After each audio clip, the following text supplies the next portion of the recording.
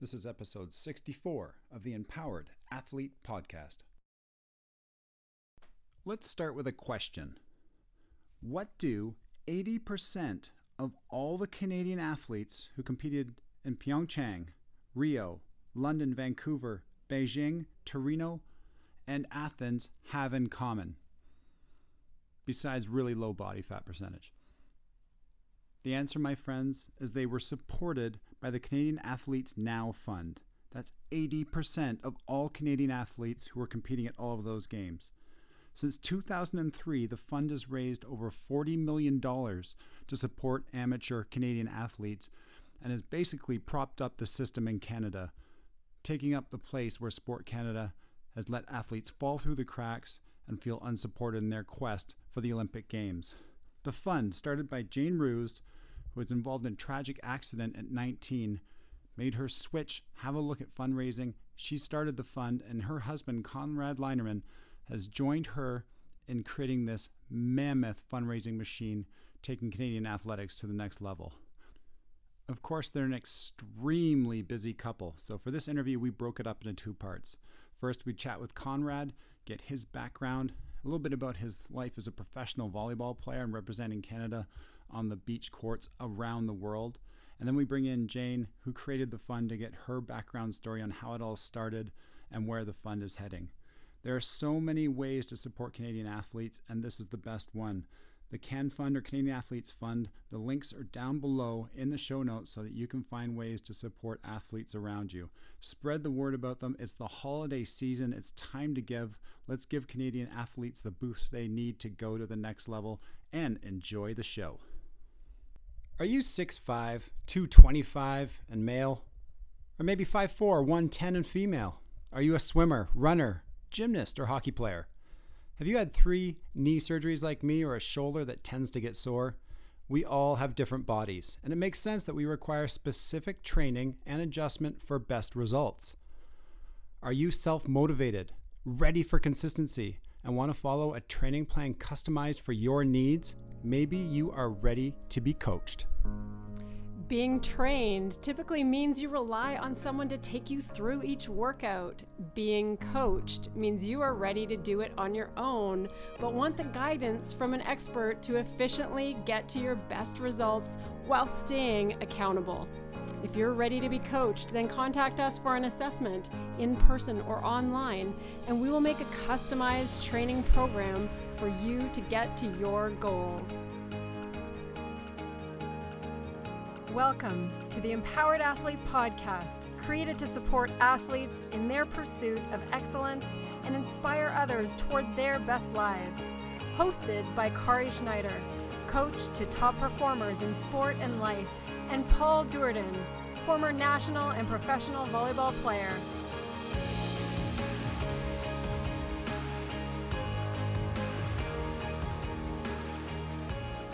All right, everyone, welcome to the Empowered Athlete Podcast, and we are excited to be joined by the Conrad Linerman, the close associate of mine in the beach volleyball world. Conrad and I met years ago. You had put in your form around, you thought maybe 93 or 94 out in UBC. Is this your secret desire to have played beach, or was this... Oh, no, I can't pass. I'm not going on the beach. He wasn't a finesse player. No, but we're excited to have Conrad with us. And Conrad, obviously, you're working now with the CAN Fund. We might be joined by your wife, Jane, later on, but we've got you for the moment. And we want to dig into first, no pun intended, how you got involved just in sport and elite sport and playing the game for Canada. So I started playing volleyball in Kelowna, BC with one of the best high school coaches in Canadian history, Rod Belinsky. Sat on the bench in grade 8, grade 9, grade 10, and grade 11. Finally made the starting lineup in grade 12. And then I went to UBC. I played 4 years there. And then I came to Toronto to be with the national team and play beach volleyball. John Child and Mark Keese, who won the bronze in '96. I came to Toronto to train with them, who were the best team in the world at the time. And I was last. And I worked my way up, and both the men's teams were top 10 in the world for many, many years. So I was pretty cool experience. Got to travel around the world and represent our amazing country, Canada. That's incredible. Now, you've just described being the underdog, you've described being the bench warmer, and so many people can't handle that, so they kind of fall off of their sport. But clearly you had a desire, you had a love for the sport, and that kept you going. And personally, what I've seen in that situation is that those athletes tend to be the workers. They tend to be the harder workers. Is that how you would describe yourself? I was a very hard worker. I love to work hard, even though I wasn't as good as everybody. I came in and I did the work. When you get to the level, at a high level in any sport, you have to be willing to do the work. If you're not willing to do that, it's just not going to work. So it all starts with hard work. And I got tied in with some amazing coaches that pushed me, and literally doing throw up type training, which I love to see what my body was capable of and what level I could keep pushing it. But yeah, I was definitely in one of the best shape athletes, I think, on the world tour. Do you think that kind of training, when you survive it, you go through it, you see the growth, do you think that that helped you grow mentally and grow your confidence as well? Well, absolutely. It's, when you think that you can, when you're physically, what's the best way of saying this? When I was competing, I was in such good shape. I had like this mental, I don't want to say capacity, but it was like, I just felt like I had a really good chance of winning this match, like just by being physically fit. Because in beach volleyball, there's 2-on-2, not like indoor, like 6-on-6. You got other players like subs, stuff like that. But it's 2-on-2, no subs. And if it's really hot, so we're playing at 45, 52 degrees Celsius, it comes down to who's in the best shape to handle the heat. And that's where we actually thrived. Jody and I were in very, very good shape. And that's where we would do well. We'd finish on the podium when it was really hot. Yeah, I totally get that. On the indoor side, never got that hot. We got pretty sweaty playing down the Amazon against Brazil, but yeah, I thought of it almost it gives you mental armor in that if you've that's a better way of putting it. If the longer the match went, if we were going to a fifth set, the more excited I got, because I just felt more and more confident that I was going to be able to do more than guys on the other side of the net and maintain the level I was at, and they were going to drop off, and knew it. And it, like you're saying, it energizes you because you've put that crazy amount of work in, and that's when it all pays off. So it's exactly a great feeling to have as an athlete. I would always say in watching him in a fifth set, he would almost have another gear that nobody else had. And then beyond that, it's just actually the same gear. Right, but it looks like it's another gear because everyone else is dropping off. And then at the same time, for my athletes, I would always say, look, the higher you get in national level sport, the closer you are going to be when it comes to skill level. When it comes to all of the tactics and technical aspects and that skill level, the closer it's going to be. And if there's going to be something that sets you apart, let it be that. If you can't like enhance that skill anymore because you're at that point of diminished returns, then let you be the fitter one, let you be the stronger one, so that's going to be the thing that they fall off with. So yeah. Exactly. Well, so when we were playing in Brazil, in Rio, when it was really, really hot, back in the day, you could take a medical timeout and get an IV, which is illegal now, but back in the day, so this an IV during the timeout. during a medical timeout, these are the stories we're getting an IV.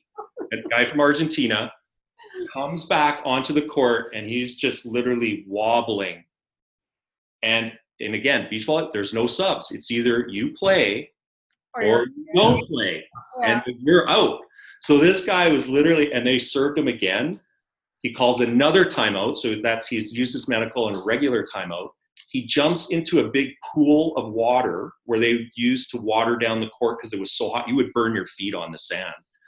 He jumped in there. 30 seconds later, he comes out on the court, dripping, like pouring like water all over him. They serve him again. He can't. Done. You're finished.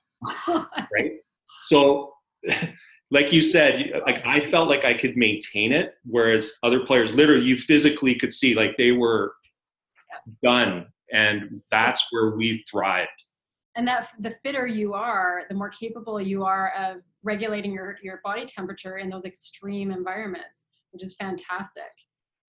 Cool. So Yeah. I don't know, give us maybe highlight, it was basically 10 years you were the national team at least. Yep. Correctly. What was the high? And if it's something other than 99 in Winnipeg, I'd love to know what it is. But yeah, what were kind of the highlights, and maybe what was the low that you also went through in that time? Yeah, so definitely a highlight was winning the Pan Am Games gold medal, but we had to play the world champions in the semifinal. Franco and Roberto, they're the #1 beach volleyball team in the world at that time. So we beat them in the semis. And then we actually had to beat the #1 Brazilian team, which was actually ranked ahead of these guys, but they didn't like to travel. So we had to beat them. So we had to beat 2 Brazilians back to back to win that. So that was great, because you're in Winnipeg, the whole stadium, like we're the old Blue Bomber Stadium. So we were playing right on the football field, and they dumped sand on. So it was awesome. It was magical. But the other highlight was actually walking into opening ceremonies in Sydney, Australia. That was, hey, awesome, I'm going to the Olympics. And I'm like, you're there. But when I came out of that tunnel and I looked around, 110,000 people in that stadium, I've never seen anything like that before. My jaw dropped to the ground, and I think it was dragging along as I was walking. I couldn't even talk. I was just looking at the crowd. It was like, holy moly, this is going to be awesome. This is going to be crazy. And we played at Bondi Beach. Just one amazing experience.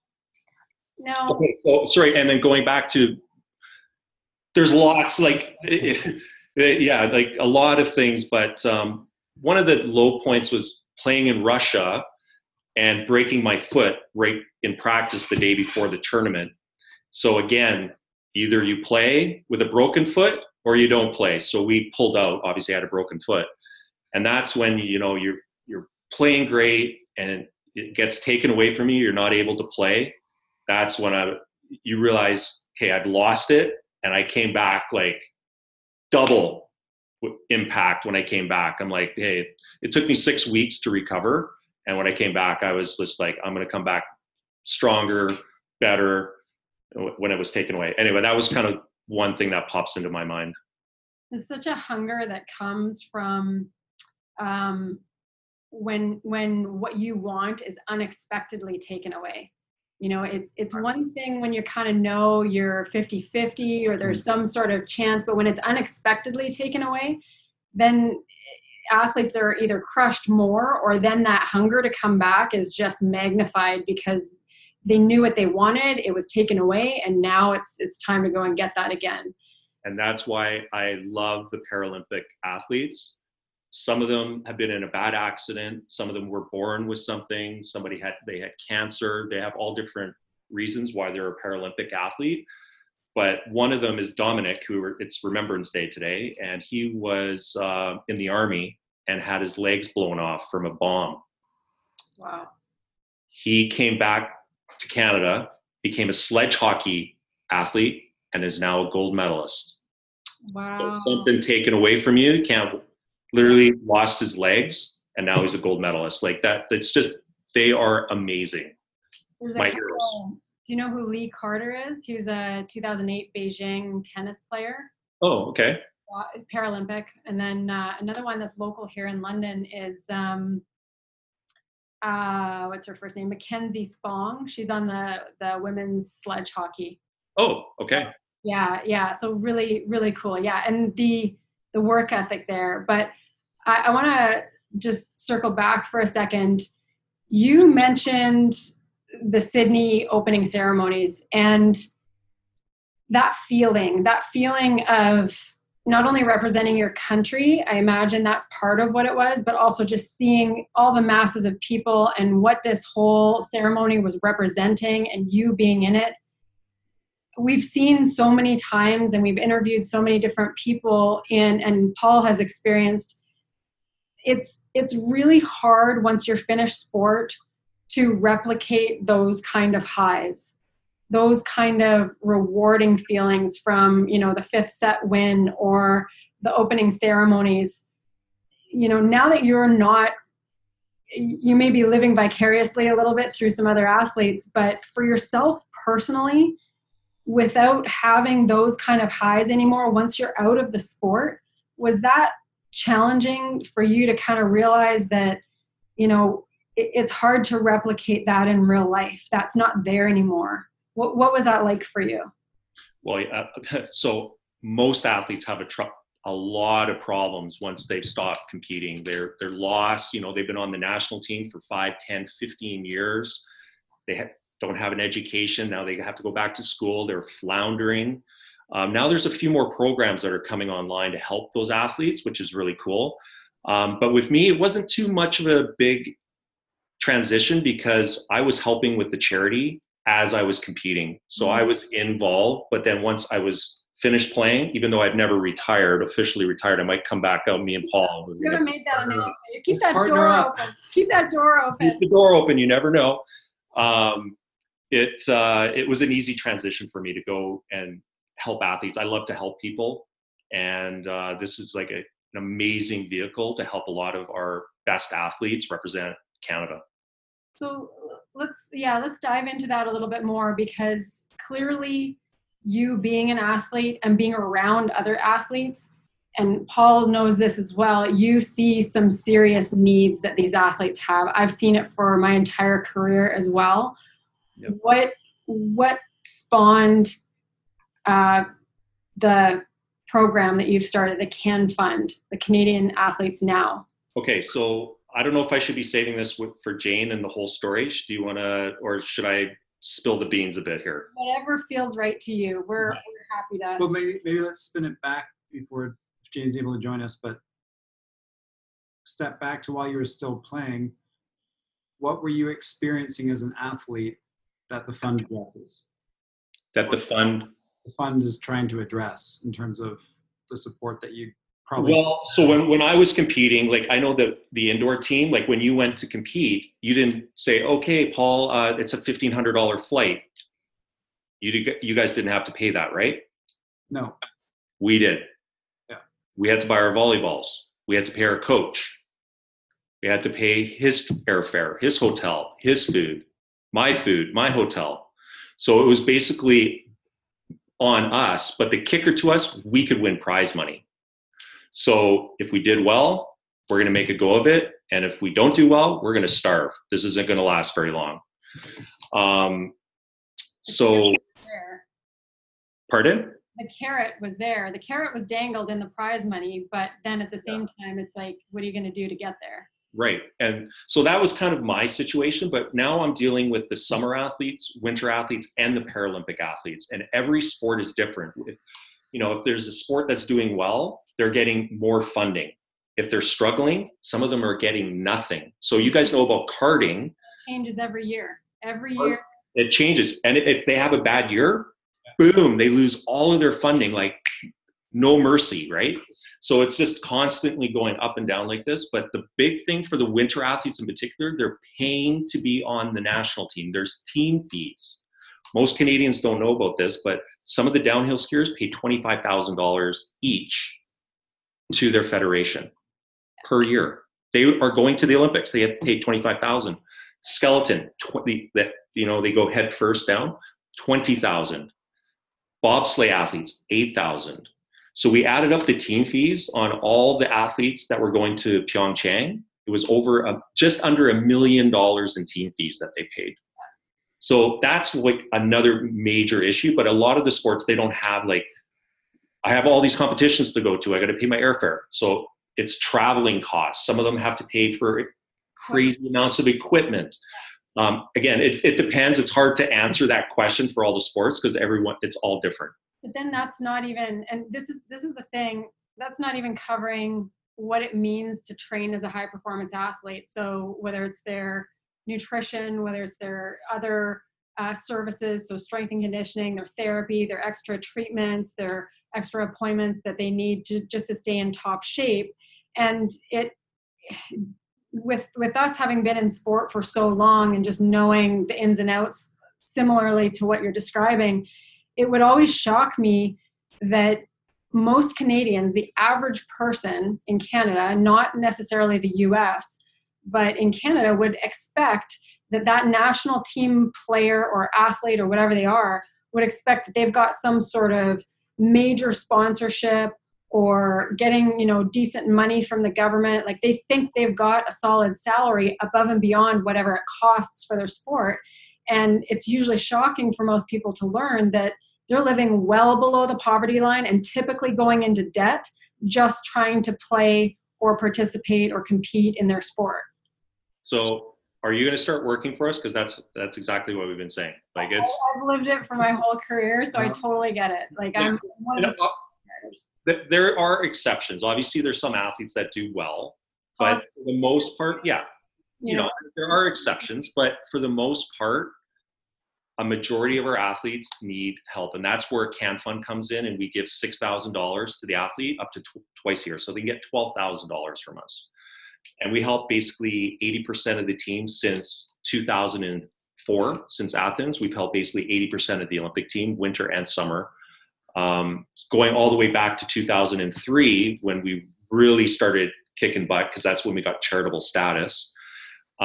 We helped 244 out of the 266 athletes that went to Athens. Wow. Truly. So we've been around a while, and but we've got a lot more work to do. Like, we're having over 1,000 athletes.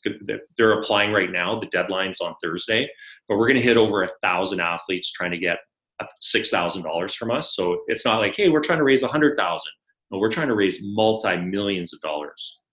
When you, now as a charitable organization, and you've been at this for a while, and there's different ways, like if you think of Charity Water or different long-time charitable organizations, are you starting to just really get creative in terms of how to build this fund, how to get more donations? Like, what does this look like? Because this is such a massive endeavor. You're doing what isn't available from Sport Canada or the provincial bodies or the sport bodies.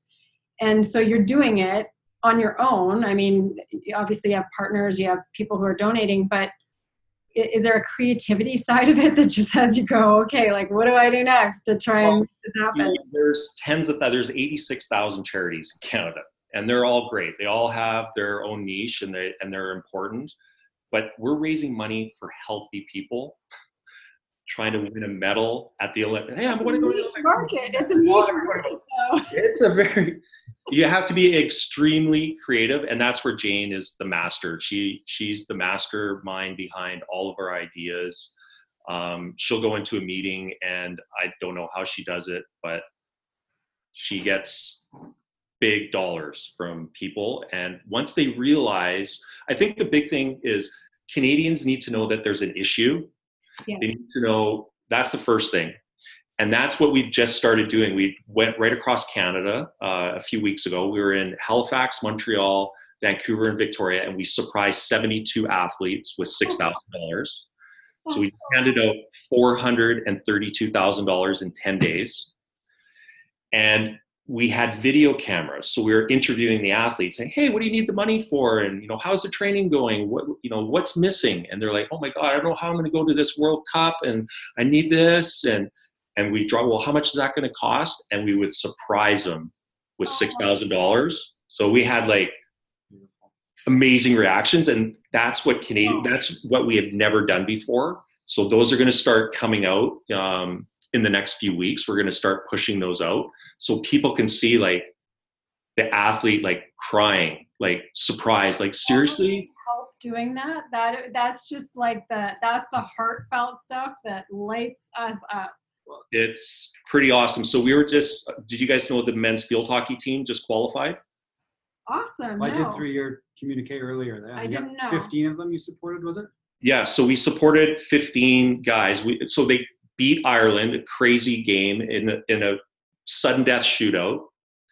And we had 15 of them apply. So I'm just going to pull up, you can just hear their response. So they're half an hour after the match, and they're having a few drinks and celebrating, right? No, so Jane goes in and says, names off the 15 guys on that have applied, and we're going to give you $6,000 each. So we just gave them $90,000. This is their response. I'll just do the audio for you.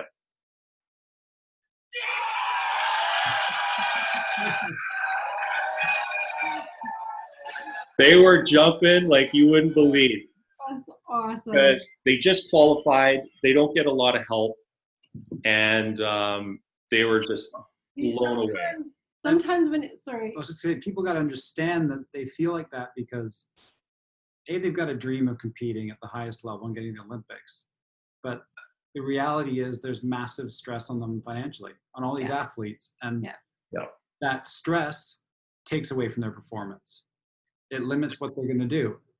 You can't ignore it. It affects your sleep. It affects everything. And so you are removing that black cloud that's over them and freeing them up to do what they love to do. And that's just... So both of you guys are going to start working for us, I think. And not only that, what people don't understand is that what it takes to get to a qualifier. Oh God, yeah. And this is, across, it's different for every sport, but most people are peaking for the qualifier because that's the Olympic qualifier. Bingo. And that's why you get world records at the qualifiers. You don't get them at the Olympics. You get Olympic records at the Olympics, but not at the qualifiers. But what happens for so many people is they've worked so hard and put everything out there for that qualifier, and then they qualify, but they got nothing left. And that includes money. Like they've got nothing left after that. So it's like, yay, we've qualified. Holy crap, now what? Now I have to go out and look for sponsors to make it the rest of the way. And that just completely, like you said, takes away from what they've been trying to do. So I want to ask, we were, talking about the creativity and the ideas to raise this money. What are the key things that you're doing with Full Fund, like the pillars of the operation? What are your main pillars? So the biggest one is Eric Sprott. So Eric Sprott is one of our big supporters. He's been around us almost 10 years, and he is offering a matching program of up to $3 million. So this is the largest personal donation in Canadian sport history. This is big. So there's no time frame on it, but we're trying to do it by like the New Year's, because this is when a lot of people start making donations. So our goal is basically December the 31st. So that's huge. Like right away, if you make a $50 donation, I just had somebody donate $5,000 on the weekend. Boom, it's matched by Eric. So it's super cool. He loves Canada. He loves our athletes. He loves seeing them sing "O Canada." He's just a proud Canadian, and he wants to back them. So Eric is our Captain Canada. He's amazing. But we also have a lot of different other programs that we do. The other one is the pregame meal, where people are hosting a dinner. They invite their friends. We bring the athlete to the event. The athlete gets to share their story. They learn a little bit about CanFund, and then it's an invitation if they'd like to donate. So we've gotten $50 donations, and we've had people donate $5,000 at the dinner. Most people don't know about CanFund yet, which is what we're trying to change. We're not a household name. So that's one. It's called the pregame meal. Super cool. We've done, companies can adopt an athlete for $10,000. You get a tax receipt. They find out who they've helped. That's the cool thing about the charity. They will, if you make a $50 donation, you'll find out where that money is going.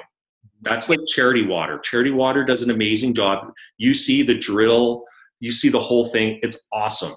That's what we try to do with CanFund. Even if something doesn't pan out the way you're hoping for, you find out. You learn what actually happened. Well, so as far as you mean if the athlete qualifies or not, right? Yeah, if the well didn't work for Charity Water, and if the athlete, didn't qualify or whatever, you still know you were a part of helping that happen. Right. And a lot of our athletes, they don't qualify. Yeah. They don't qualify. But they're in the process of qualifying. They're on the world stage. They're going to all these qualifiers all around the world. And obviously a lot do qualify. We're helping our very best athletes, but they might get injured. They might not hit the standard for whatever reason. But that does happen. Yeah. We can't control that, but the people will know the athlete that they did support. So that's the cool thing. That's kind of our nugget behind CanFund. But at the same time, when you're talking about, in a way, you're competing with other charities that you're raising money for maybe the sick or different scenarios that way. And like you said, this is for the healthy, but in a way, it may align with some people or organizations who are really wanting to support someone who has that kind of drive and know that they need something. So it gives an opportunity to match to someone who wants to give to someone who's really driven and really inspired and can set an example for people who don't know what that looks like or, need to feel inspired. Well, our donors are not sports people. It's kind of funny. They're proud Canadians. They just love watching the Olympics. They are entrepreneurs. Yeah. They are second generation Canadians that have come here with nothing and have built an empire and are now wanting to help other athletes do the. They get the concept of starting from scratch and working with very little and making something from nothing. Exactly. An entrepreneur starting their new business with very little money and the work ethic that they just love our athlete. That's our donor. That's our target. And we're just obviously trying to connect with many people. If they would know about us, they would donate to us. Yeah. Yeah. And what's that? How do you get people to know about you? Is it social media? Is it, what's, and you have another pillar, I think, yet still, but how do people learn about CanFund? Social media for sure. But you know what? The number one promoter of us are the athletes. When you give them money, so we've had, I'll share one quick story about how powerful the athletes can be. It was at the Olympics in 2008. The men's 8 rowing team won by the largest margin in Olympic history. So these guys are machines. They won. And Ron MacLean was interviewing them and said, who here would like to talk about CanFund? So we helped 8 of those guys leading up to the Olympics multiple times. And Ben Rutledge, all he said was, without CanFund, I wouldn't have this gold medal around my neck. It's basically all he said. Yeah. The phone started ringing off the hook, and now we got in contact through a foundation that donates $54,000 to us every year because of that interview. So when the athletes speak up and they're endorsing us, it is our number one selling point for the charity. So that begs the question I had the chance to live in Europe for 14 years and see how sport is over there. Mm-hmm. I always think back to L'Équipe, which is the national sports newspaper in France, where I could open that up and that the first 3 or 4 pages are going to be about football, soccer. Yep. Once you get through that, you've got rugby, you've got track, you've got tennis, you've got auto racing, you've got biathlon, you've got everything, so that amateur athletes are front and center all the time. Canada, they're front and center every 4 years. So you get that incredible publicity at the Olympics 2008. Yep. There's silence, radio silence for anyone who's interested in rowing for another 4 years. They can't see it.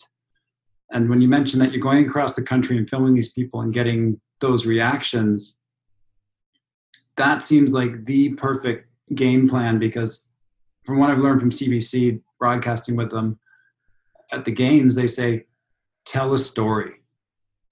The people watching, they can watch the athletes compete, but what they remember is the story. And so if you can link that story to the athlete and be able to tell it, obviously, outside of the games, that's going to get the people bought in and loving CanFund and what you guys are doing. And so it sounds like the move is there to do that. And it's just getting that platform to get it out more consistently is obviously the challenge. But the other thing I worry about, sorry to ramble here, but you guys are doing such a good job. Is Sport Canada easing off the pedal because you're doing such a good job? Because in my mind, Sport Canada is never doing enough. Yeah, well, so back in the day, when you were carded, you were getting $810 a month. I don't know if you remember that. Do you remember 810? Yeah, but we were also supported by and I had this as a professional player, I was paying $7,500 of my contract back to the full-time center to support the young athletes coming in. So there's a step coming from the pros to the younger generation, which we were super lucky to have. Other sports didn't have that. Yeah, my carding check, we were a C card. When I was living in Calgary, it was $850 a month. Right. So when that happened, we did a commercial that was done pro bono for us, saying 70% of our Canadian athletes live below the poverty line. Well, that caused quite a stir. I'll leave it at that. So then they bumped it up to $1,100 a month. To make it off the poverty line. You see the rolling. And we still continue because it was still below the poverty. Then they bumped it to $1,500. So we couldn't use those commercials. We had to change the commercial. It was directly. We don't know that 100%, but it was literally like a month after these two commercials came up. They just went boom and boom higher. So there's some of the full-time training center guys that I was training. They were training day in and day out. So 6 days a week, all winter long. They weren't pros. This is all they did. And they had their carding money to live on, and a bunch of them would live together.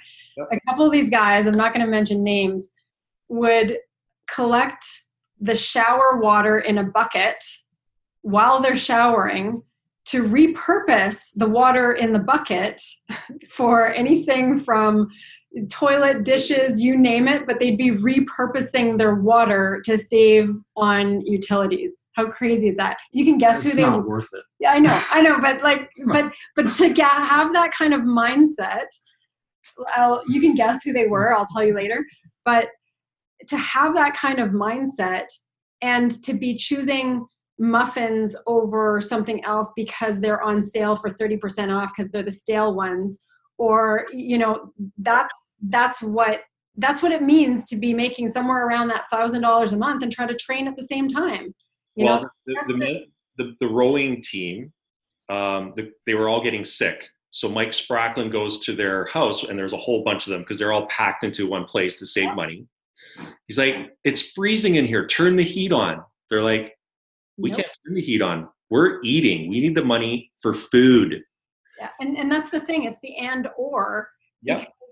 You're choosing, okay, am I going to spend $100 more a month on heat, or am I going to spend it on food? Like, what is it? And they're typically, depending on the athlete, they're going to spend it on food because that's what they know they need. Well, the rowers are training sometimes 3 times a day. They're eating 7,000. One guy was up to 10,000 calories per day. That's a lot of food. Yeah. And now you got to be putting in good fuel into your system, which isn't cheap. So when we talk to the rowers, hey, what are you going to use the money for? All of them say food. I need it for food. And that's one of the things when it comes to, if they got a sponsor that was a food sponsor, they don't want to accept, say, a Subway or wherever, because it's crappy food. They want to choose what they're eating because they know what they need to train well with. They know what their body wants and needs. Well, and so it's funny you say that. They actually had $500 a month from a grocery store out in Victoria. So all the athletes were getting that. So it's $6,000 for the year, but they lost that sponsorship deal. So I'm calling out, hey, what do you need money for? Well, we just lost this and I need money for food. And it's $6,000. Well, we'll cover that. They're like, what? What do you mean you're going to cover that? I need that for food. This is awesome. So yeah, again, every sport's different, but the rowers, there are machines. These guys, there's no hiding. It's like, hey, I'm going to go out party tonight. They get hooked up to heart rate monitors on the erg. They know exactly what's going on. Yeah. You go and they train, and it's all like fine-tuned. Yeah. If you're not feeling well at volleyball practice, you can kind of take it down a couple notches and maybe people won't notice too much. But in rowing, you're hooked up to a gauge, man. Like the erg, no hiding. Yeah, might as well have a wrist, your jail thing, tracking device, which is basically what you can do now when it comes to your heart rate variability, your monitors, your all of that. So you can do all of that now. Hi everyone, it's Paul cutting in for a second here to let you know that at this point in the interview, Conrad had to step away to attend to the kids, and we pulled Jane into the conversation to get her background on how the Canadian Athletes Now Fund began. So enjoy this second part of the interview with Jane, the founder, the one, the driving force behind Can Fund. Hi guys. Hi, Jane. Jane. How are you? Great. Hi, Jane. Hi. So we want to hear. I think we got 3 pillars of what Can Fund, how you raise money. But how did this all get started? And Conrad says that you've got kind of some of the insight or some of the story as to how it all got started. Yeah, well, I started it pretty much. I was an athlete. I was a heptathlete. I did 7 events, track and field. And on a Saturday afternoon, my girlfriend was driving her parents to the airport in Montreal. We lived in Ottawa, and I went with her, and we went to Montreal for dinner. And on the way home, she fell asleep at the wheel of the car. We went off a cliff, and she died, and I lived. And so I woke up in the hospital, and I'd lost my best friend. I had lost my ability to compete anymore. So life changed really quickly for me. I think anyone who's been an accident survivor of a fatal car accident or who has been through a lot that's trauma, you wake up and you kind of have to, takes a while. Like I wandered for a while. I came to Toronto. I had a track coach, Andy Higgins, reached out to me and just said, why don't you come to Toronto, get into a new environment. I said, I can't compete anymore. And he goes, I know, but you should be around people who are of the same mindset. You should just come to Toronto.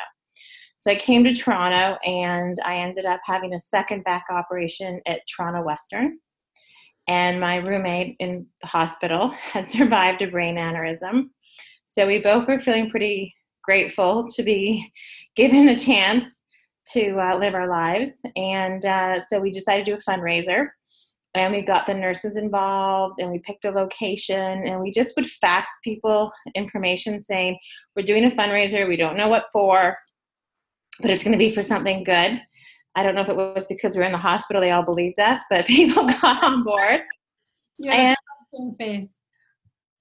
They couldn't see me. I was in the hospital room. So we got out the night before. We raised $40,000. So in the very, very beginning, athletes would come. I said, why don't we start supporting Canadian athletes? So in the very beginning, athletes would come to my house in Toronto, and they'd give me plane ticket receipts or grocery receipts. And then people were like, you just can't have random people showing up at your house. I said, well, they're athletes. They compete for Canada. We can trust them. So really what was just something wanting to help a few people on the global stage as they were gearing up. Back then it was for Sydney and the games in Sydney. It turned into something. So in 2003, we got charitable status, and that meant we could officially give tax receipts. That was a lot of doing from Taxi, doing commercials and having more and more athletes applying. We created an application. So it all just came. I think any entrepreneur, anybody that started something, you don't really see where it's going to go. You just keep creating and hoping, and it just keeps getting bigger and bigger, and more people start getting involved, and from volunteers to board of directors to everybody. And we managed, going into those Olympics in Athens, we funded 244 of the 266 athletes that competed for Canada in Athens. And we've kept that legacy alive. We have funded 80% of every team since Athens right to Pyeongchang. That's incredible. What is if you started with 40,000 on that first year, what have you grown to in what you raise now per year typically?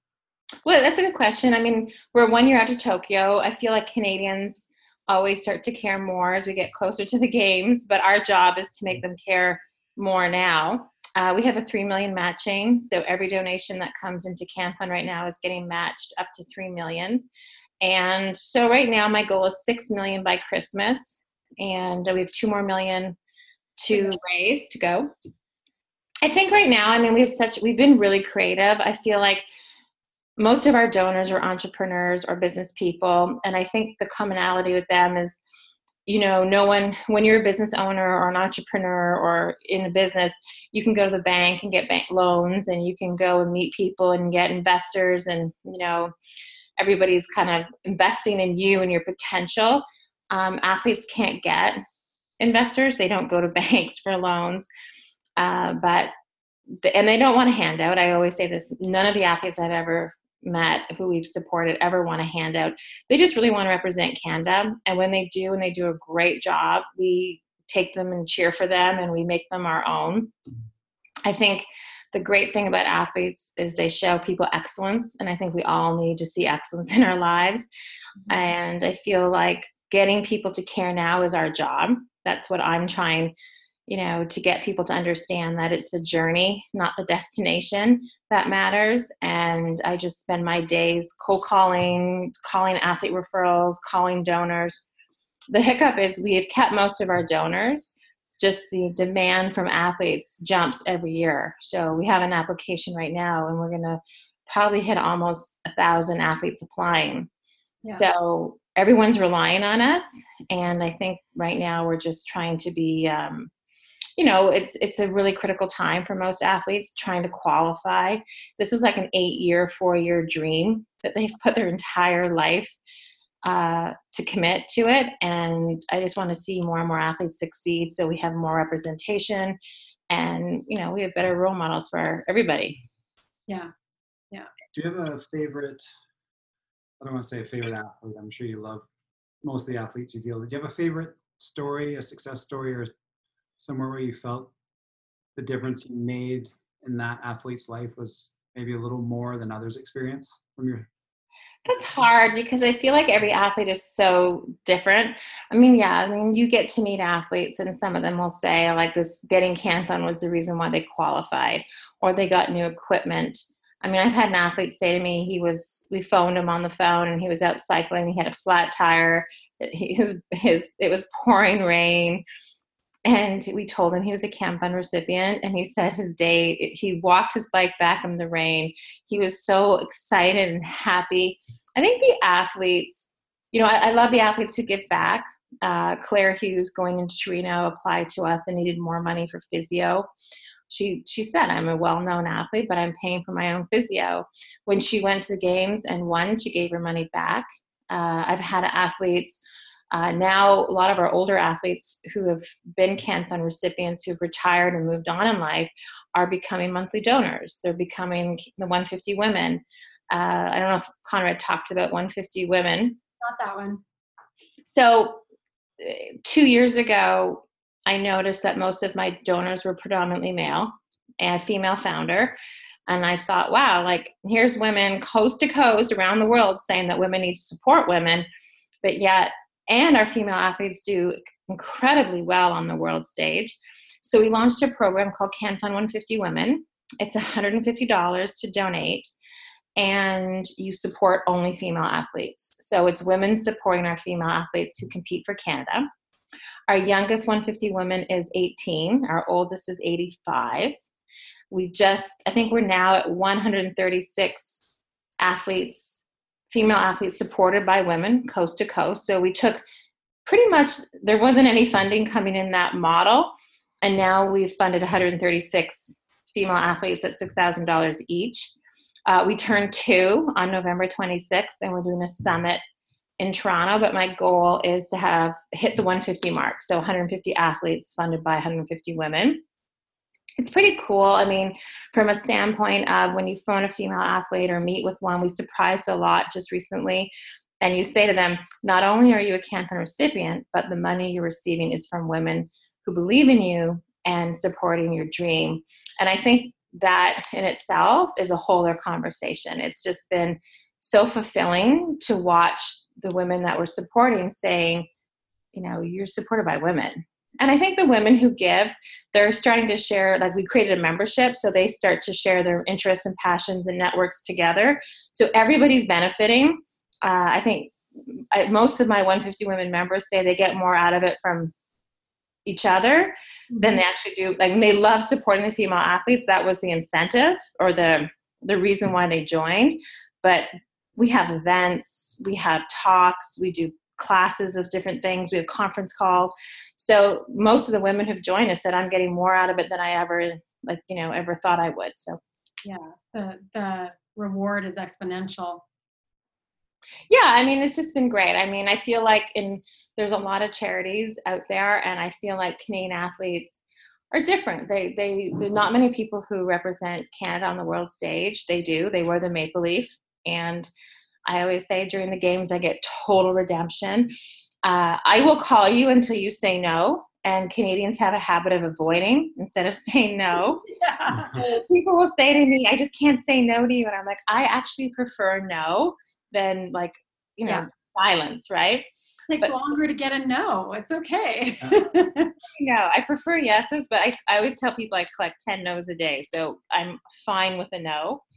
But during the Olympics, I always get redemption because people are like, this is what you were bugging me about. You wanted me to help these kids that we're watching right now. I'm like, yeah. That's right. That's right. So we're pretty lucky that our donors get it. We have lots of really proud donors, and they understand that no one succeeded without the support of somebody else, and they all have had someone support them.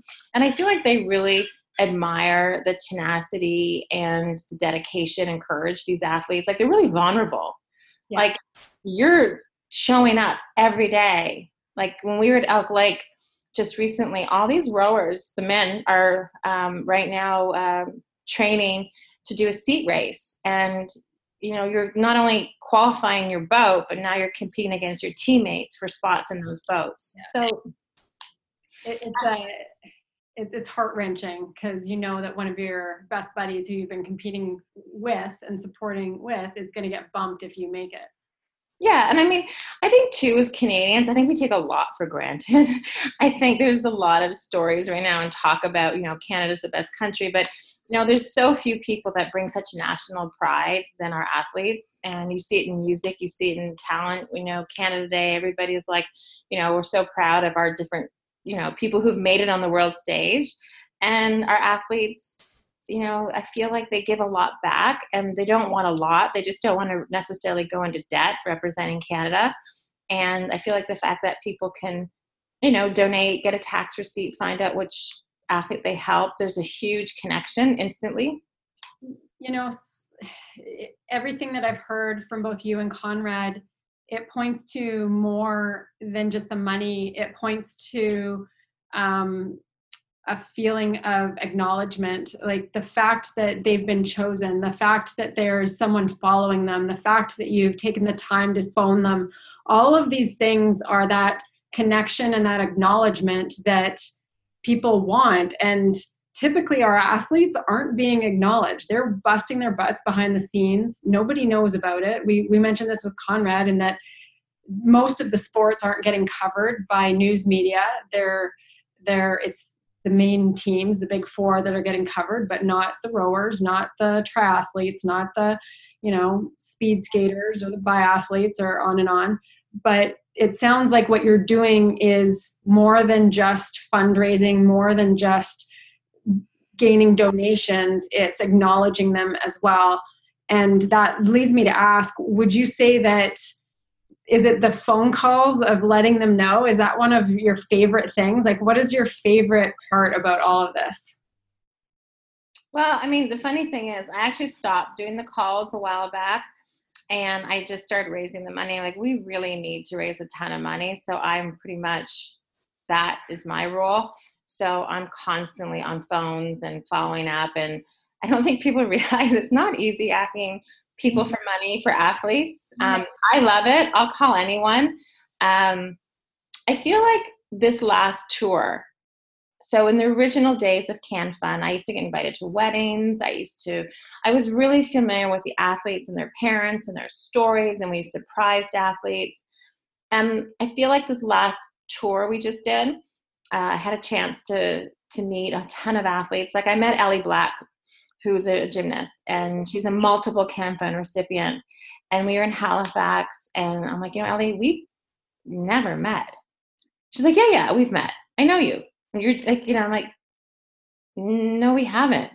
So it was cool for me to get out of the office and to be more talk about the brand, talk about how we raise money. I want them to to realize that we're as pretty much dedicated to them succeeding as they are. And so I think going across Canada and meeting the athletes, hearing their stories, was really touching for me. It kind of reminds you why you start something in the first place. Sometimes it's easy to get disconnected. I think everyone goes through it as a business grows. You get disconnected from why, not necessarily why you started it, but why you do it day in and day out. And it's been really, for me, it's refreshing. I think when you help anyone, like I own a gallery as well, and I show show a lot of Canadian artists in my gallery only. And I think when you can just help someone on their career, I mean, we only have one life here, and, that really resonates with me. And I feel like, there's the day you're born and the day you die, and in between there's this little dash, and the dash is how you live your life. And I think there's lots of people helping more charities that are disease and disasters, which I totally think is awesome. But for me, helping people succeed and live their dream and, get to where they want to go faster, better, easier. I feel like to me, that's what fulfills me. So I wake up every morning knowing that all my actions are going to actually help somebody else succeed. Well, you have to say that, I know you say disease and disaster is obviously important, but if Canada were active the way we should be active, the disease would be a tenth of what it is. So it's the athletes that you're supporting inspire people to that activity, which leads to better health, which leads to less disease. So you're fighting disease in your own way. Yeah, there's a huge ripple effect. Canoe kayak for women will debut in Tokyo. You've got women's softball coming back. You've got swimmers. When Penny won all those golds in Rio, swimming increased. I think when people see other people succeeding, they think it's possible for them. Yeah. Right. So when you see the women's soccer team winning, or you see the men's field hockey team are going to Olympics, when you see people reaching their dreams, I think that's the thing. Like when you hear an athlete talk, it's interesting about the sport they play and what they're doing. But one of my favorite athletes is a female wrestler from St. Catherine. She's a mother of two. She started wrestling when she was younger, met her boyfriend, got pregnant, they got married. She had her two children, and now she's going back and she wants to represent Canada at the Olympics, and she's doing phenomenally well. And when you talk to her, it's just like she's kind of doing her dream that she's always wanted to do. And I think that's the thing that's fulfilling, is when you see someone with passion and someone going after their dream. I don't care what it is. If you can just be the best at whatever you want to do, and you're living your life with commitment and vulnerability and passion, and you can get up every day and go after your dream. Some people don't have that choice, and I understand that. But, here in Canada, we have a lot of opportunities, and I feel like when our athletes do compete, they do bring people closer together. So, it's what I do. I love it. I love helping artists. I love helping. I mentor. I talk to entrepreneurs all the time. I'm more of an entrepreneur than a fundraiser. That would be my goal. On a personal note, you sound like you're balancing a lot, and when it comes to your business, your charity, your family life, how did you guys meet on that personal side of things? And do you have kids too? Two daughters. We have, I met Conrad. I used to work at TSN, and I met Conrad one night at an event, and he was talking about beach volleyball. I'm like, Canada has good beach volleyball teams. I was like, what?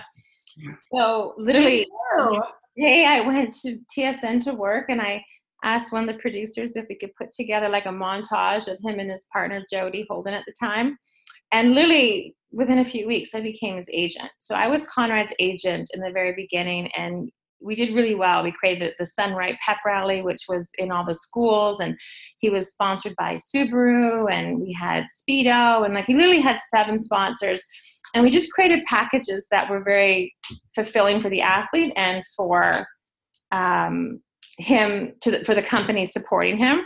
And it just kind of grew, and I worked with some other athletes, and then it was, the charity was going, and I'm like, hey, I really want to do more for more people.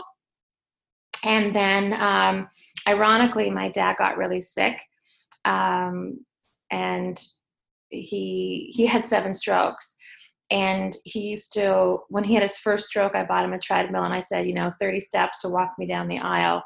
And he used to, I went into his house, and there'd be a booklet beside the treadmill with scratches. And if people who've had strokes, they scratch, they can't write properly. So he was counting his steps to walk me down the aisle. And then in 2001, we got a call that he had got pneumonia, and that they had to put a tube in him, and he was really sick. So I went back to Ottawa to stay with him in the hospital, and Conrad and I decided to get married in the hospital, which ironically was the hospital that I went to after my car accident. So I got married in the hospital where I had been with my car accident. So it was a kind of full circle for me in that regard. But seeing, my dad was there for us getting married, and,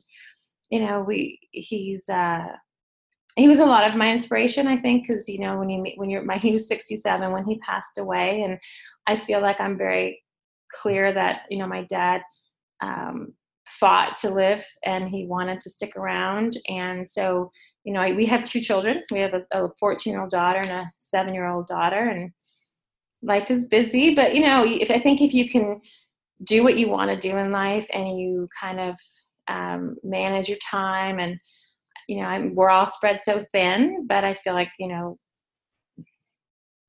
you always have choices, right? To do what you want to do. We choose every single day. Yeah. And on that note, for us to wrap up, I want to just acknowledge you and Conrad, because what you're doing is so huge for so many athletes. And I know how easy it is to get caught up in the day-to-day and what needs to be done every day and get the tasks off the list. But you are living in an example of an inspiration for those athletes as well, because you're living what you really wanted to. You're living big. You're living a big, big life.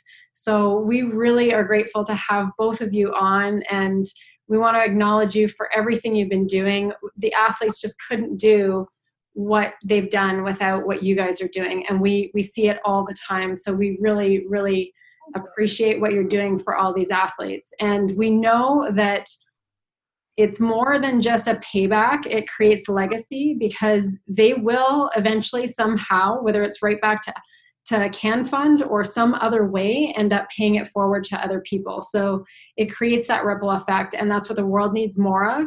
And we really appreciate that and acknowledge you guys for what you're doing. Oh, thanks. That means a lot. Thank you. We love what we do, and it's really, there's lots of satisfying, and it's awesome. I love it. So thank you. Thanks for having us on the show. No problem. So glad to have you. Thanks for joining us. It's great to meet you. And we will post links in the show notes for everyone to get to your site to donate and get involved. Yes. Yeah. Thank you. Your best place for people to reach you is on Instagram, on where else? What are your favorite handles and your favorite contact methods? Well, our website is mycanfund.ca, and you can instantly donate to 150 Women on that site. You can donate to to CanFund. There's a lot of information about our pregame meals and all the things we're doing. Our Twitter and our Instagram is @CanFund. We just created a new @150Women Instagram. Okay. And Facebook. A lot of our donors are still on Facebook, and we put stuff up on Facebook all the time. I just put asking on Facebook saying I have a female athlete in Toronto who needs a place to live for the next few months. And I got 4 or 5 people who said she can, they'd be open to hosting her. So I'm still a big believer in Facebook too. We're Canadian Athletes Now on Facebook. Thank you so much for listening. To get more support in living your best life, find us in our free Facebook community, Empowered Top Performers. We're on Instagram at Paul Durden and at Empower Conditioning.